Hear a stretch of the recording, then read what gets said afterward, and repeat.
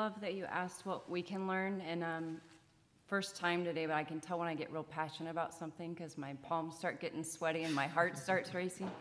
I just came back from over a decade of living in Asia, and the depth of community that my husband and I and our kids experienced was otherworldly.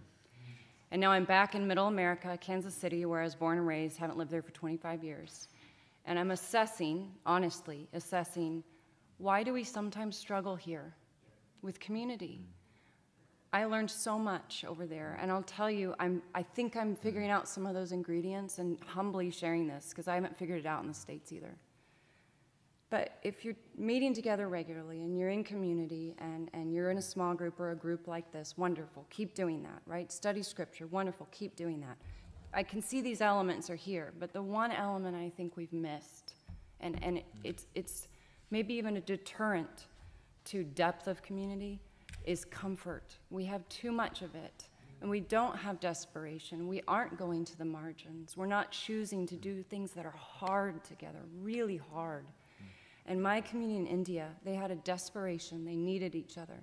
They were working together on something so hard, trying to pull people out of addiction and out of being ostracized by their community and out of poverty.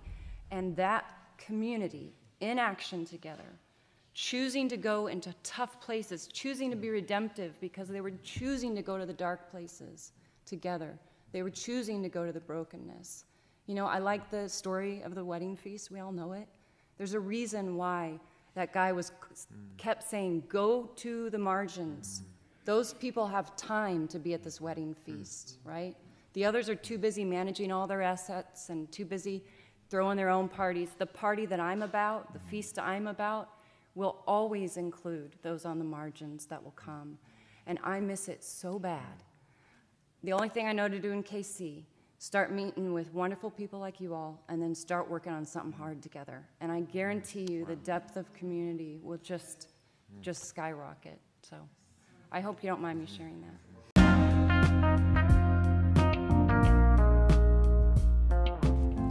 Thank you for joining us for a sneak peek into the Cultivate OKC podcast.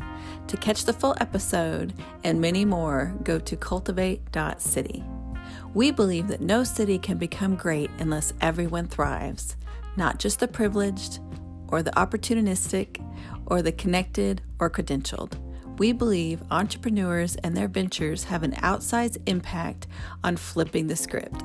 Our hope is that Oklahoma City will become famous for an atmosphere of flourishing. We believe a courageous, connective movement of entrepreneurs leading redemptive ventures will play an outsized role in that story, and we exist to nurture and multiply that movement. Will you join us?